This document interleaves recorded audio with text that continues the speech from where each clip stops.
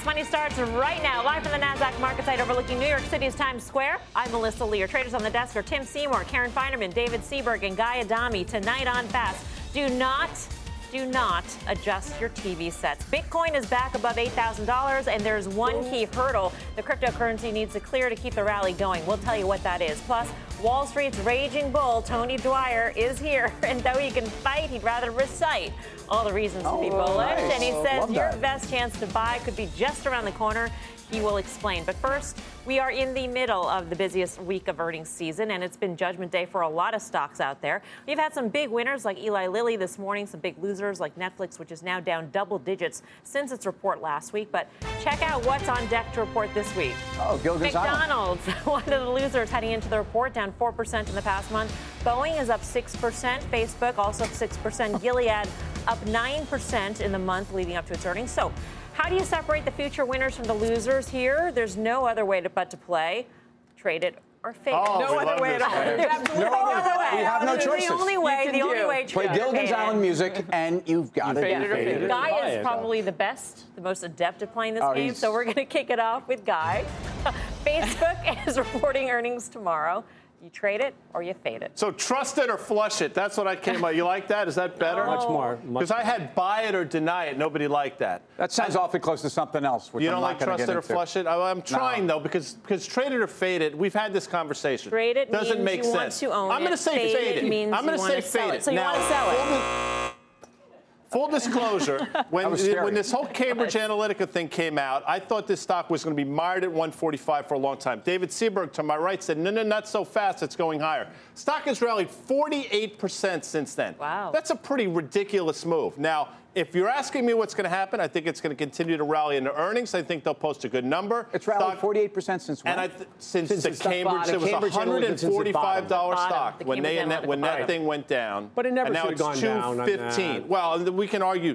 My point is this. Great numbers, fade it post-earnings. So flush it after they were. Thank you. Fade it.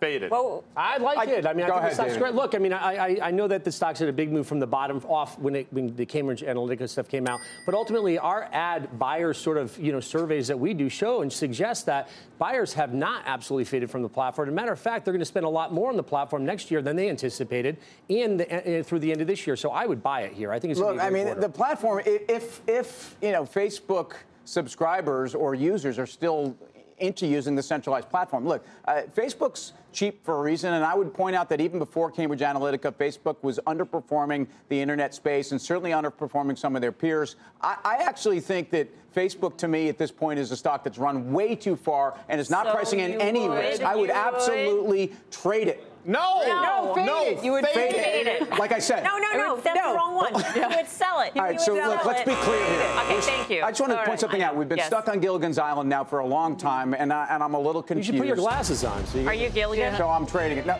well, I don't know. We should actually decide who on this desk is who. I know. Yeah. Obviously, Guy's the professor. Mr. Howell.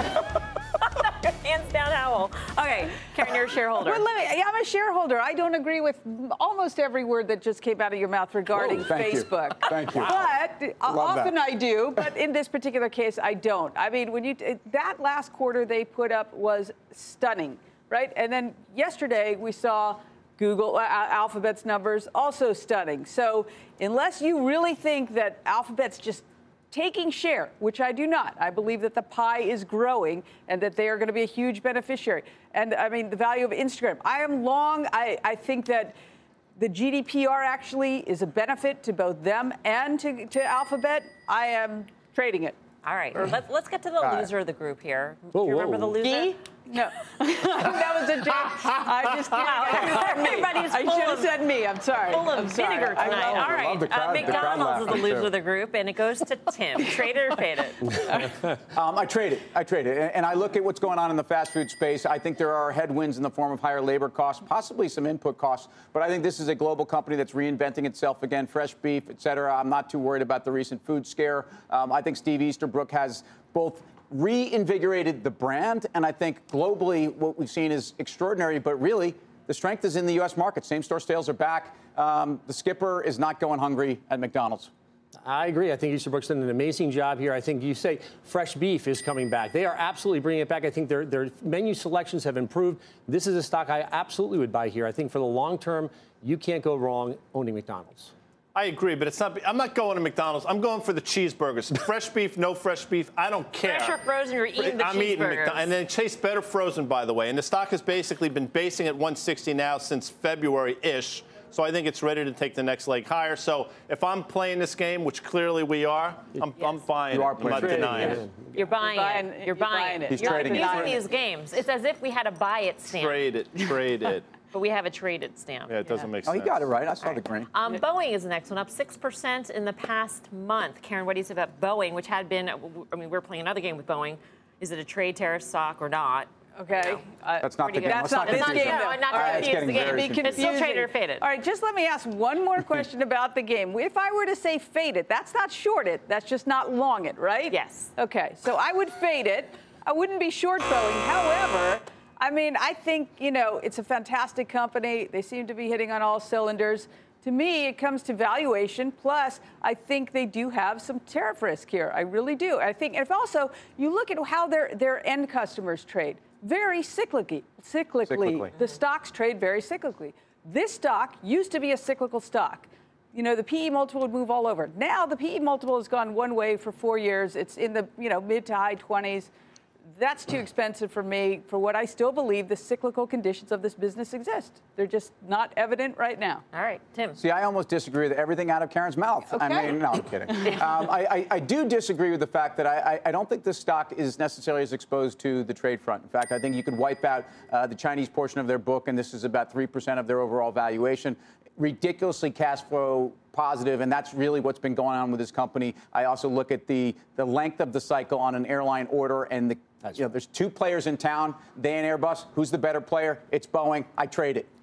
Yeah, I agree. I trade it here. I think that's a free cash flow story here. I think the China impact is really just way overblown. I think it's overblown because China just can't cancel any orders that they have in the pipeline with Boeing and go to Airbus because there's a 9+ year backlog at Airbus. So they're kind of locked into Boeing. I don't think the trade, sort of fight here or argument is a reason not to buy this stock. I would be a buyer. Can I ask a question before I tell you my answer?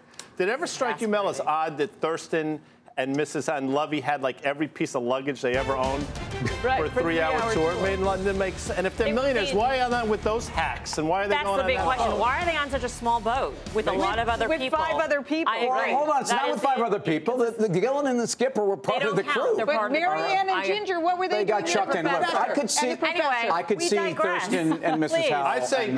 I say trade this one.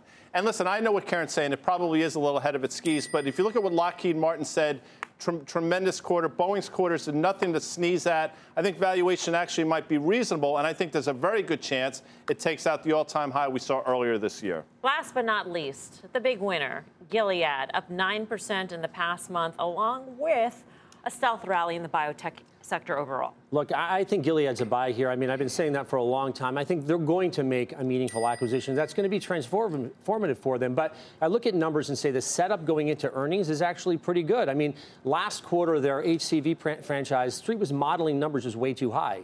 So I think all that's been de-risked, digested. Actually, I'm shocked the stock wasn't up more today. When you look at GlaxoSmithKline had data on their HIV franchise that was a little disappointing. That should have given Gilead a boost. So I think the valuation is cheap. This is a name you got to buy here. Yeah, I say fade. Fade. Not that I don't like it, but every time, the last couple of quarters, every time this company opens their mouth, the stock goes down 8%. What's going to change this quarter? You're right. I mean, they're going to make another acquisition, and maybe you'll get a bounce. But it ain't going to happen when they report. And I think there's a very good chance, based on the fact the stock's going from 65 to 77, we're going to see a fade move. So I say fade it there, Melms. Chairwoman. I'm with David. I think which would be trade it, I guess. I think, it's gone up with the group, but also I do think their specific expectations are not so high. The bar's sort of low here, even though the stock has moved.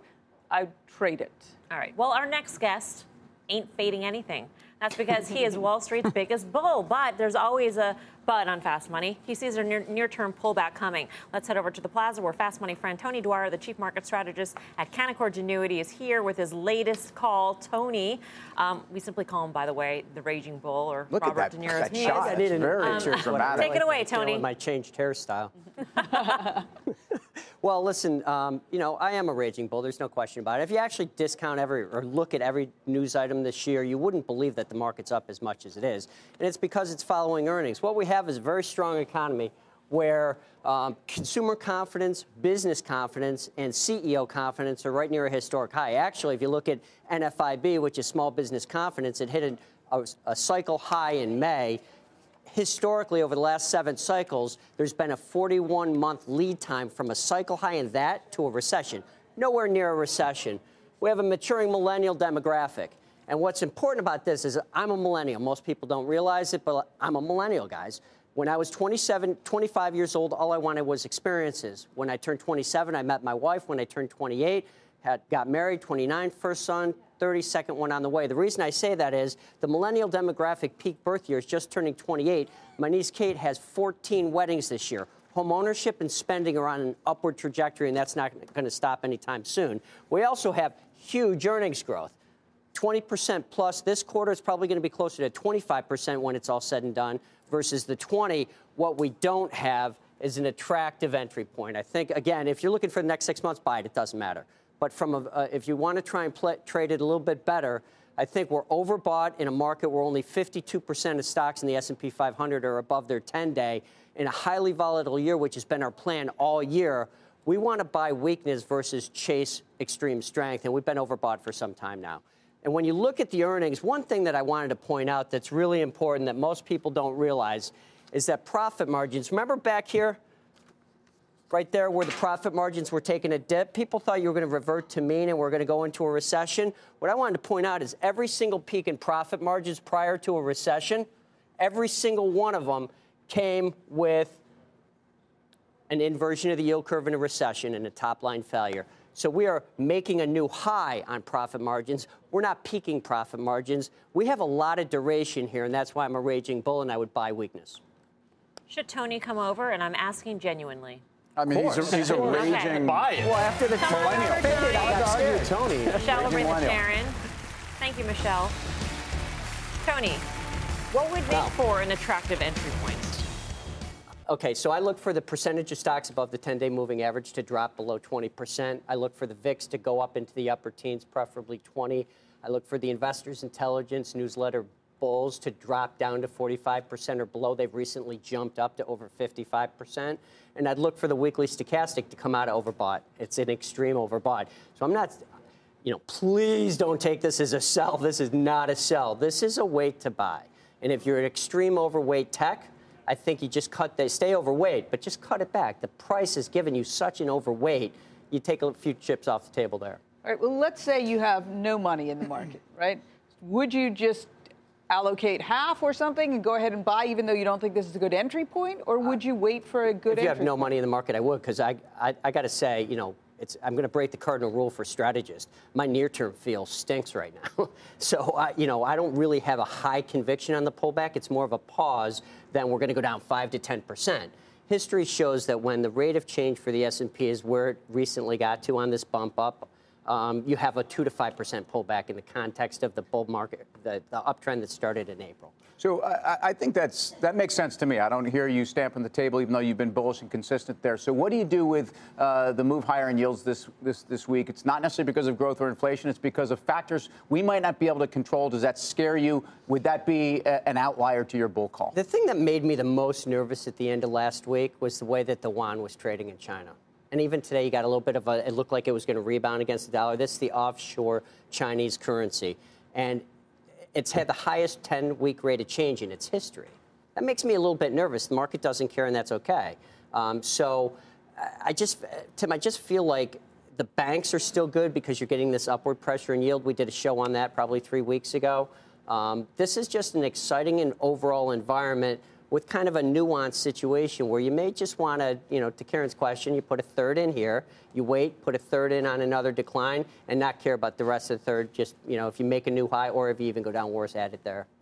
No, we have a crack staff back in Englewood Cliffs, yes, as you know. We do. No, but, why do you bring it up? No, I bring it up because they do their homework, and, yeah, we actually do have some. We just want to know what it was like working with De Niro back in the day. I mean, check Look, yeah, I mean, look how, I mean, look at the resemblance. Buddy, I'm on this show. I could take a punch. Go ahead. we're pacifists. Yeah, go to my Twitter. You'll see I'm taking a punch. Tony, thank you. It's Tony great to be here. Thank you, Mel. Giddy up. Hashtag giddy up. Look, I mean, I think everybody I talk to says 2,800. We're going to get to 2,800, and you fade it. You fade it at 2,800, and whenever that sort of happens, that narrative or that discussion occurs, we always break through it and end up going higher. So I agree with Tony. There's a big risk that we do have a little bit of a near-term pullback at some point. I just don't think it's right now. I think we're going to continue to move up to that level at least, if not break through it, and then maybe have a little bit of a sell-off. All right, coming up, check out shares of AT&T reporting earnings moments ago. CEO Randall Stephenson is speaking to investors right now. We'll tell you what he said about the company's mega merger with Time Warner. Plus, the Bitcoin bulls, they're back. The cryptocurrency hitting a 2-month high, soaring past $8,000. But our very own crypto baller says there is one thing that has to happen to keep that rally going. He'll explain. Hi, Tim. And later, pot stocks have been burning out with some of the biggest names down double digits in the past month. Tim here says the bad times are over. He'll step up to the plate, tell us which name he thinks will lead a turnaround. We are live from New York City's Times Square. Much more Fast Money right after this. Welcome back to Fast Money. We've got an earnings alert on AT&T. It's falling in the after-hour session. Let's get to Julia Borson in Los Angeles with the details. Julia. Melissa, AT&T falling because it missed on revenue expectations, but it did beat on earnings, while the company raised its outlook for earnings over the course of 2018. Now, the call that is going on right now is less about results from the quarter and more about the strategy of the newly combined AT&T and Time Warner, renamed Warner Media. Take a listen to CEO Randall Stephenson. We've now assembled the key elements of a modern media company, and it all begins with owning a wide array of premium content, because we are absolutely convinced that there is nothing that drives customer engagement like high-quality premium content. And whether it's Netflix, Amazon, Google, Disney, or Comcast, everybody is now pursuing the same thing. In an unusual move for AT&T on this call, Stephenson was joined by all of the division heads, including Warner Media Chief John Stankey. He said they want to invest in more original premium content for HBO. Stephenson and Stankey also talked about how they're investing in advertising as well as mobile capabilities, and how all of those different investments will enable them to have a valuable direct relationship with consumers. You take these three elements, premium content, 170 million direct-to-consumer relationships, and great ad technology, and then you combine those with our high-speed networks, and we think all of this is a game changer. Bringing these four elements together has changed the way we think about our customer value proposition. We spend our time now thinking about how to combine these elements to create unique customer experiences.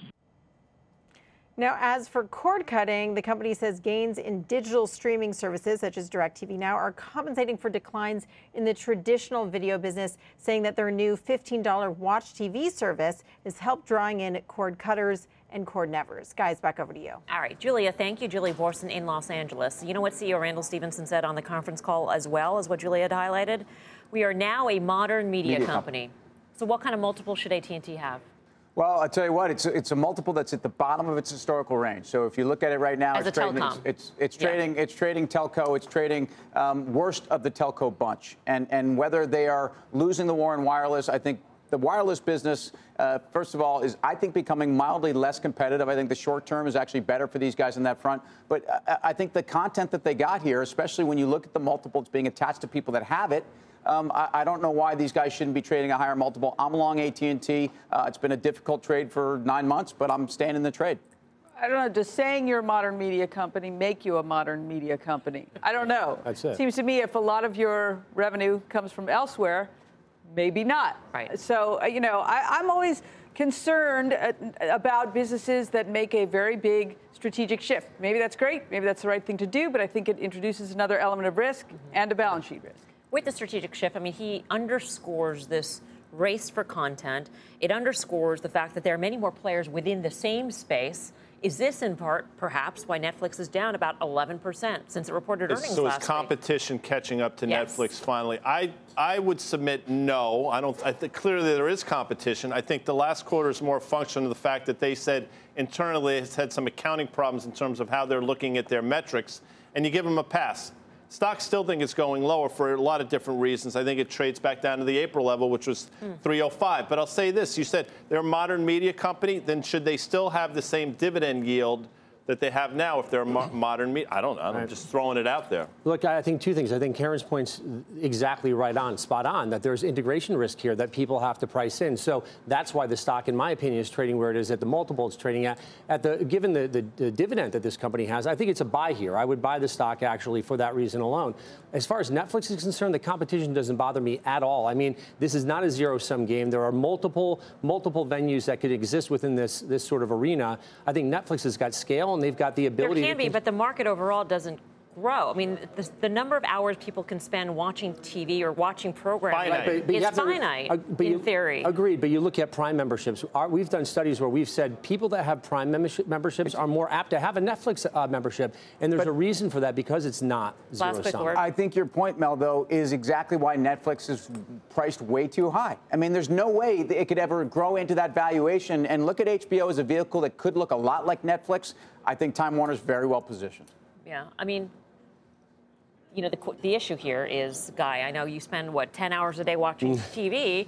There's only, if you divide that up, somebody's going to lose, even if, at the margins. Somebody's going to lose. But who has such a head start? I'm with David, although I think Netflix trades low, but who has such a ridiculous head start that it's going to be very hard for the competition to catch up with them? I think it's Netflix. Netflix shot themselves in the foot this past quarter, and I think they're paying the price. I don't think they'll make that mistake again. But they're not getting paid on active. It's not like an active user model. I mean, it's a subscription-based model where you could not even turn it on. You're still paying your fee. You've got to have great content. I was searching through Netflix, and granted, what I want to watch is not what everybody wants to watch on Saturday night for a movie. And I got to tell you, they got a lot of Netflix-owned content. Some of it's good. Most of it, to me, is totally vacuous. And I think, think about what Time Warner has. The collection of those assets is extraordinary. That and Disney, to me, are the best out there. Well, the competition's threatening. They're not here yet. I think it was just the valuation on Netflix that was off, not so much the competitive landscape. That's enough. Coming up, pot stocks, they're burning out this month, but Tim Seymour says there's one name that could light the whole space on fire. He will tell us what that is and maybe even give us another hot time. I'm Melissa Lee. You're watching Fast Money on CNBC, first in business worldwide. In the meantime, here's what else is coming up on Fast. Be very, very quiet. I'm hunting. Yield, because with the crash in bonds, a number of stocks are sporting some pretty big dividends. The traders will tell you which ones they're buying when they go yield hunting. Plus, one small step for a coin, one giant leap for all cryptocurrencies. Bitcoin is crashing through 8K, but crypto baller BK says a major obstacle is ahead. He will explain when Fast Money returns. Welcome back to Fast Money. The Bitcoin bulls are back in town. The cryptocurrency breaking through $8,000, near the levels it was at right before the Thanksgiving holiday surge last November, that fateful week when it seemed like everyone was buying into the Bitcoin hype. Bob Pisani is at the New York Stock Exchange to break it all down. Hi, Bob. Hi, Melissa. The Bitcoin rally continues. It's up 6% today, passing $8,000 for the first time in 2 months. And trading volume in Bitcoin futures at the CME hit a record high today. The reason? Well, there's been plenty of speculation that a Bitcoin ETF might be approved by the SEC. An ETF filed by Van Eck at the end of June has been getting a lot of attention. Many are hopeful that the SEC might approve it at the end of a 45-day comment period. That would be at the end of August. But approval so soon, at least in my opinion, is very unlikely. Here's the issue. Today, the SEC delayed a decision on 5 other Bitcoin ETFs that had been filed by the NYSE way back in January. The SEC said they needed more time to study the proposals and approve or disapprove of it.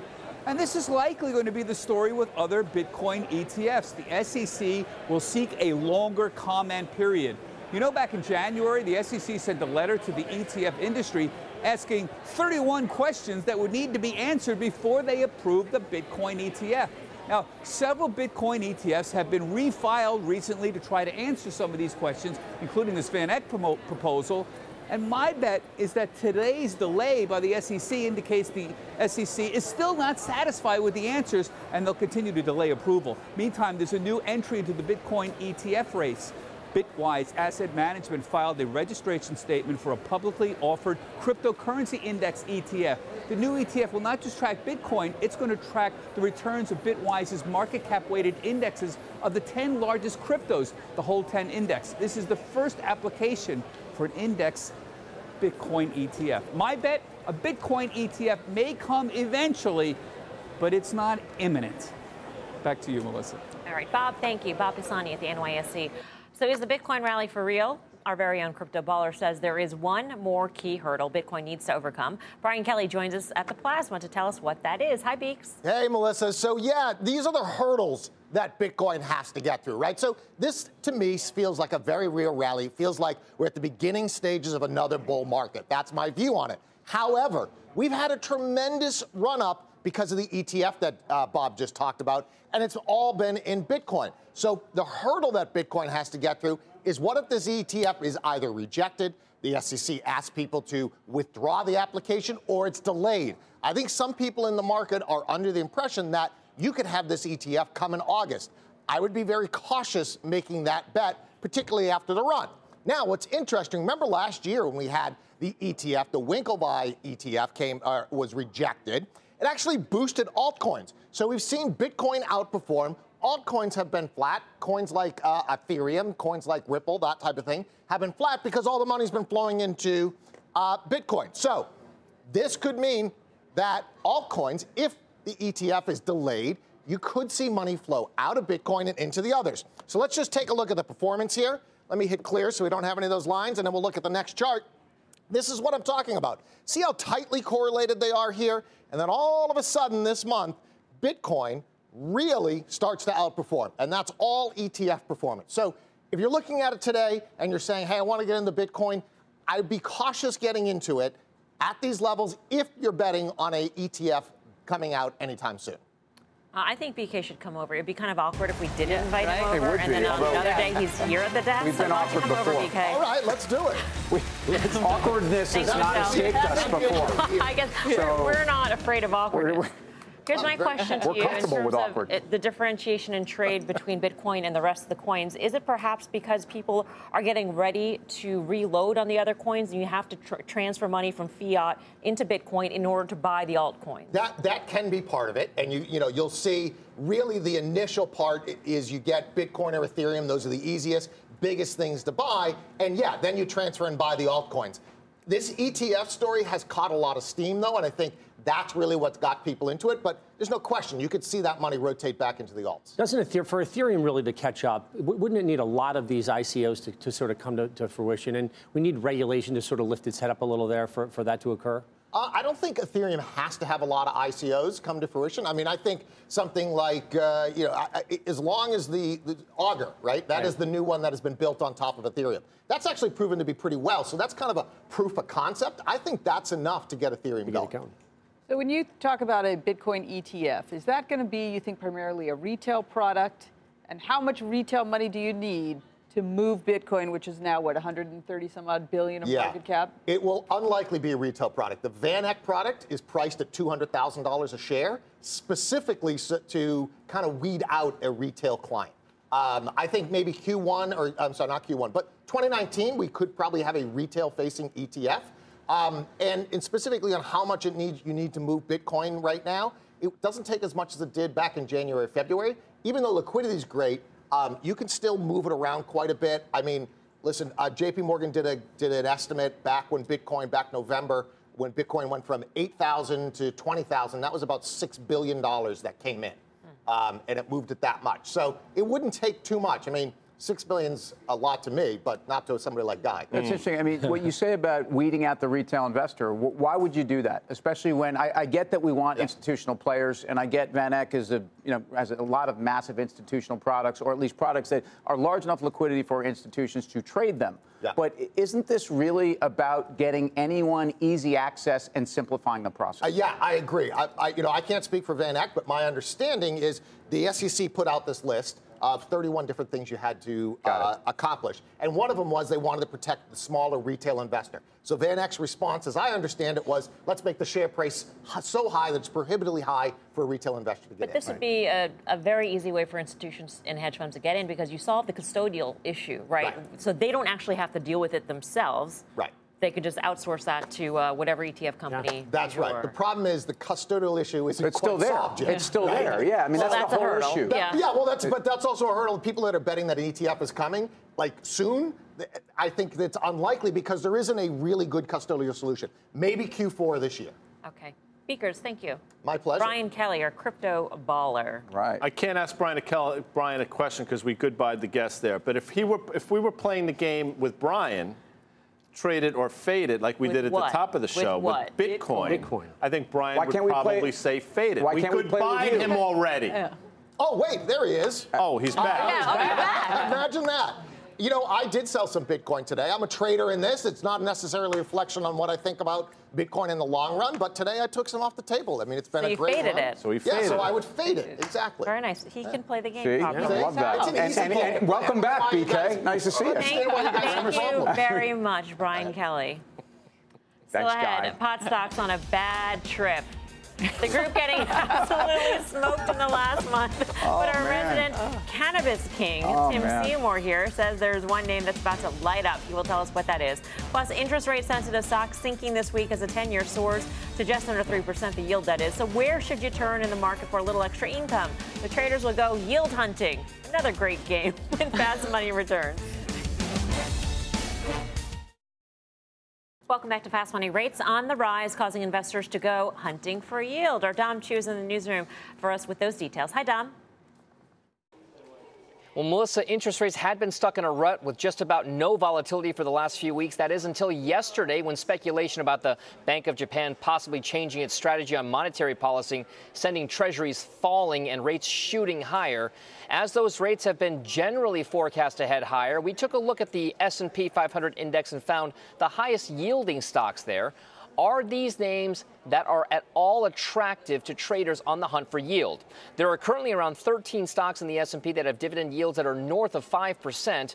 Some are in traditionally yield-rich sectors like the real estate investment trusts, Macerich or Ventas, with a 5.2 and 5.5% yield respectively. Or how about a couple of consumer discretionary stocks that have hit harder times as of late? You've got Ford, also L Brands. Ford currently has a yield of 5.7%, and L Brands has a 7.7% yield. The yield hunt, though, a tricky game. What is that balance between price depreciation and the safety of the current dividend? Interest rates, of course, on savings accounts, certificates of deposit, and other cash instruments are on the rise. According to Bankrate.com, you can currently find a one-year CD yielding around 2.5% and five-year CDs yielding around 3%. Melissa, there may actually now be some risk-adjusted competition for higher-yielding stocks. Back over to you. All right, Dom, thank you. Dom Chu in the newsroom. So given the numbers, we thought this would be a great time to play another game. Yes. What's this? Yield hunting. This, if you can believe, is one of our more controversial games here on the desk. But I know our viewers at home are very smart and they can follow along. Here's how it works in case you've forgotten. Let's take L Brands, for example. 7% dividend yield. If the traders like it, they will say bullseye. And you see and you hear this. If they do not like it, they will say let it go. You'll see and hear this. Okay, makes sense? So intuitive. Karen's taking notes. Karen's okay, time to go hunting. Sure. And Karen, we will start off with you. I have every confidence you will play this game properly. L Brands is the example. Dividend yield of 7%. Bullseye. I don't love things because of the dividend yield. This one I actually think is so cheap. They do spend a ton buying back stock. If anything, I think they could tamp that down if they wanted to keep the dividend yield. So bullseye. That was perfectly played. I got to tell you, I'm going to try to do the same. Bullseye, because I actually think this company's gotten too cheap. We know what's going on in Victoria's Secret. Bath & Body Works is actually doing quite well. I think the sentiment around this discretionary play, I've seen it go on in the sector. I think the stock's making a turn, earnings in about a month, and I think they're worth playing on. All right, let's go to Ford, 5% dividend yield. David Seaberg, what do you say? Look, I mean, I'd buy Ford here. Again, I don't love to play stocks. Oh, whatever, bullseye. Amazing. Look, have you not been listening to any of us? I think that this is a name where, again, I don't buy just stocks for the dividend, but this is a name that's following GM's playbook when it comes to their self-driving car program. I mean, they could actually get some third-party investments that could actually spook this up. This is a name that's worth buying here, given its valuation. So I would be a buyer of Ford. Guy Adami, Ford. I would say, what's the other thing? The bullseye or? Let it go? Let it go. Let it go. Let it fly the duck. I don't know why let it go. I mean, if Ford hasn't rallied, the last 6 years have been the best in the history. I mean, the market goes straight up. Auto sales through the roof. Ford can't get out of its own way. You explain that to me. So if Ford can't go higher now, when is it going to go higher? So shoot the duck, lose the bullseye, you don't shoot move on. Let it go. You don't shoot anything. You're letting it go. What do you mean? It's a good thing we don't make operating systems for phones and things. We need to be intuitive, right? Any way at all. All right, moving on. Ventus, yeah, just in 5% dividend yield. Tim? Right. So the REIT world, these guys are heavily in the healthcare field, preventative care. I actually think that their history in allocation, capital allocation, is very, very good. But this is not my type of investment. I actually don't buy things for yield. I'm going to let this one fly. Let it go. Whatever. Are you serious? It's very close. We understand what you're saying. All right, and Guy, we're going to back to you. How about going down to the bank and putting your money in a 1-year CD at a rate of 2.5%? That's what I get, a 1-year CD at 2.5%. You ever seen the movie Run Silent, Run Deep? Remember that? It's probably. I mean, I love that movie. Can you just tell me why you're mentioning it? Well, it's a submarine, and you put the crosshairs on your target, so bullseye on that one. Go bullseye on Yeah, I mean, that's free money. That's free. 1 year, 2.5%? For 1 whole year, you're going to lock your money up for just 2.5%? 10. What's the 10-year now? 3%? I mean, better 1 year, 2.5 than 10-year, 3. The Fed goes 2 more times this year, and you buy in a 2-year note that's north of 3%, and you probably have an environment where we're going to slow down the economy. So he's shooting it. So he's letting it go. I'm just telling you why, Well, I mean, I think that if you can do 2.5%, maybe that's telling you something about equities. Maybe. No? That's not the game. That's a whole different game. Where do you Sorry, I'm not playing the game right either. I'm just crosshairs, bullseye. All right. Back to you. Coming up, the payment stock. This one is up more than 50% in the last year, just an all-time high today. Some of the traders here think it could go even higher when it reports earnings this week. Can you guess what that is? Plus, Tim's hitting the grass. I mean, Field warming up to pitch one pot stock. He says is about to go rip higher. They're a little small on Tim, don't you think? Will the other traders give it a try? Find out when he delivers his fast pitch. Much more fast money still ahead.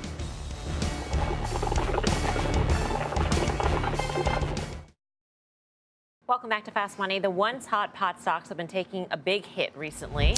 Let's get out to Aditi Roy in San Francisco, who's got more on what could be behind the burnout. Hey, Aditi. Oh, man. Hi there, Melissa. I know. Look at the puns. A number of big cannabis names are coming down from highs, adding another pun there. It's been a pretty tough month for them. Companies taking a hit include Emerald Health Therapeutics. It's down 35% over the past month. Aurora Cannabis down 28%. Canopy Growth down 24% this month. And Kronos Group is down 14% for the month. It's quite a contrast from earlier this year when many of these Canadian-based companies saw a rise in shares. It all happened in the run-up to the legalization of recreational marijuana in Canada last month. Analysts I've talked to say part of the reason for this decline this month is that shares rose so much leading up to the Canadian Senate vote, they needed to come back down to more reasonable prices. And reality has also set in. Regulators in Canada are coming out with more information. Provinces are also making decisions on which companies will be approved to sell their recreational products and which companies will not be allowed. That's deflated some of the momentum. But some analysts say the news isn't all that bad for marijuana companies. In fact, GMP Securities says that sometimes a pullback is healthy because it brings investors back into the space. They predict pot stocks will light up again as we get closer to the October 17th date. That's a date that recreational marijuana will become legal in Canada. Back to you. All right. Aditi, thanks. Aditi Roy in San Francisco. Well, who else do we turn to other than our own cannabis king? Tim Seymour here. Tim says there's a new pot stock that's about to get high. So, Tim, head over to the plasma. Yeah, so look, I mean, one of the things that Aditi brought up is the fact this entire sector has actually had a major pullback And it's the classic sell the fact. And the fact was that Canada finally went to legal rec. So I want to talk to you about Tilray, because massive week in the cannabis space. You had Tilray, which was the largest and the first new money raised in the U.S. market. That's a big deal. And I think that's exactly why you want to think about this company. From a capital markets perspective, who's behind this company? Privateer, one of the big private equity companies, private equity funds that clearly has helped position this company as being one of the ways to play it. I think they're going to continue to be a part of every major conduit for owning it. Bottom line, global growth. These guys continue to be selling not just in Canada, where they have major medical license and they're very well positioned, but to the EU, to Africa, to South America. These are all parts of the global story. And as I said, this is really a sector play. So one of the things that people are very upset about with the entire sector right now is it's run too far ahead of itself. And if you look at this chart, even with Tilray, in the course of 72 hours, you've effectively seen what happened with this IPO. You IPO'd at 17, you went up through here, and ultimately we were at $33 intraday yesterday. You could have bought it there, and now you're down already 30%. You have to be careful here, folks. And what I want to stress is Tilray is a very expensive company on valuation. It's even expensive to some other names that are traded in the over-the-counter market, or some very well, I think, run companies, as is Tilray. So, again, it's about where's their production. It's where they have take-or-pay contracts. There are guys in this space that are probably cheaper, but I think this is a long-term play in the sector. Guy? That was my question to Tim. Would valuation be a concern here? Obviously, IPO'd at 17, had that run up. Do we retest the IPO price? I think you could. And I want to be really clear that I think the way investors need to play the sector right now is look for those companies that have take-or-pay contracts that are actually guaranteed money, where they have production growth and they don't necessarily have to bank on growth. So could we test that level again? The way it traded today, I would not be surprised. You've had a nice pullback, folks, and that's why I think it's worth talking about this company, not at 33, but 27. All right, time to vote now. Are you buying Tim's pitch on Tilray? Karen? I'd sort of pass that along to the next one. You know, I don't like the valuation. I'm very intrigued by the space, though. All right. Seberg? Well, I could say I'm restricted from talking about this stock. We did the deal. Cowen, lead left on the deal. Enough said. That's it. I mean, that's my answer in a nutshell. Okay. Somewhat self-serving there with the man to my right. The fact that they mash up that Dusty Springfield song is upsetting to me, but I think we retest the IPO price of 17. And I think Tim Seymour is in accord. He makes a compelling argument, but I think we retest that price. I don't know how to categorize these things. Deny it. All right, the desk, whatever they're not buying it, basically. Are you at home, though, hitting Tim's pitch for Tilray? Vote in our Twitter poll, CNBC Fast Money. The results later on in the show. Plus, let's get a sneak peek inside the Mad Money studio with our Kramer cam. And tonight, Jim is talking about why the high-flying FANG stocks could be undervalued right now. That is at the top of the hour. We are live at the NASDAQ market site in New York City. More Fast Money right after this.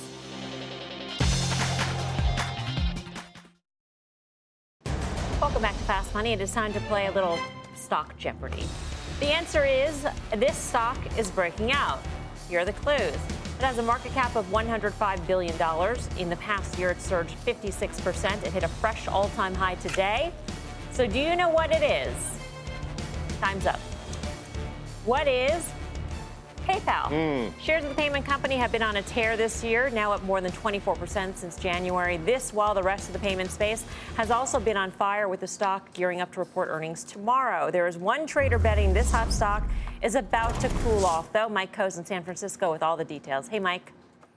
Hi there. Yeah, so PayPal, which averages a move of about 4.25%, is implying a slightly larger move than that, about 5% this time around. We saw a very large trade today on 3 times the average options volume. Somebody paid 60 cents for 6,000 weekly 91.88.85 put butterflies. They're targeting that $88 price by Friday. That would be a decline of about 3.2% from where it was currently trading. So not as big as the options market is implying, but certainly a move that would be to the downside.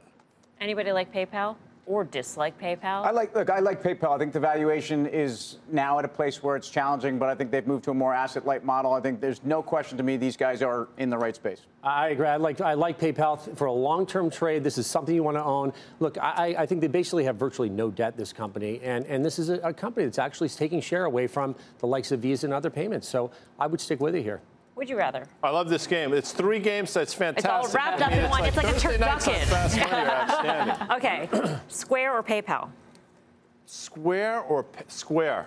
Okay. Square. The last outside move was to the downside in PayPal. 3 quarters ago, it was down 8%. A lot of the moves have been small, up 3%, 2%. So maybe Mike Coe, who's on options action every Friday at 5:30, is onto something. Nice. All right, see what I nice. did there? Yeah, nice there. Mike, thanks. Mike Coe in San Francisco. And as Guy had mentioned, options action is on Fridays, starring Mike Coe, among others, 5:30 p.m. Eastern Time. Up next, final trades.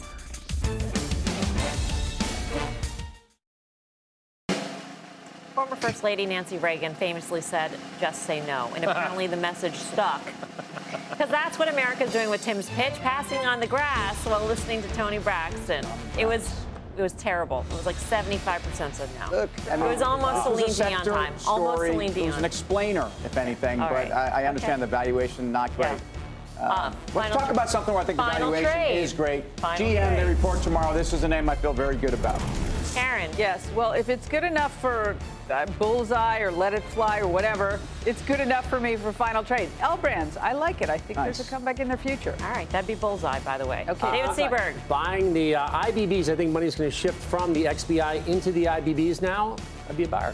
Guy. I'd trade Chevron, not fade, trade. Back to you. You got it, finally. Only you shooting the bird? 59 minutes. I'm Melissa Lee. Thanks for watching. See you back here tomorrow at 5. More Fast Mad Money starts right now.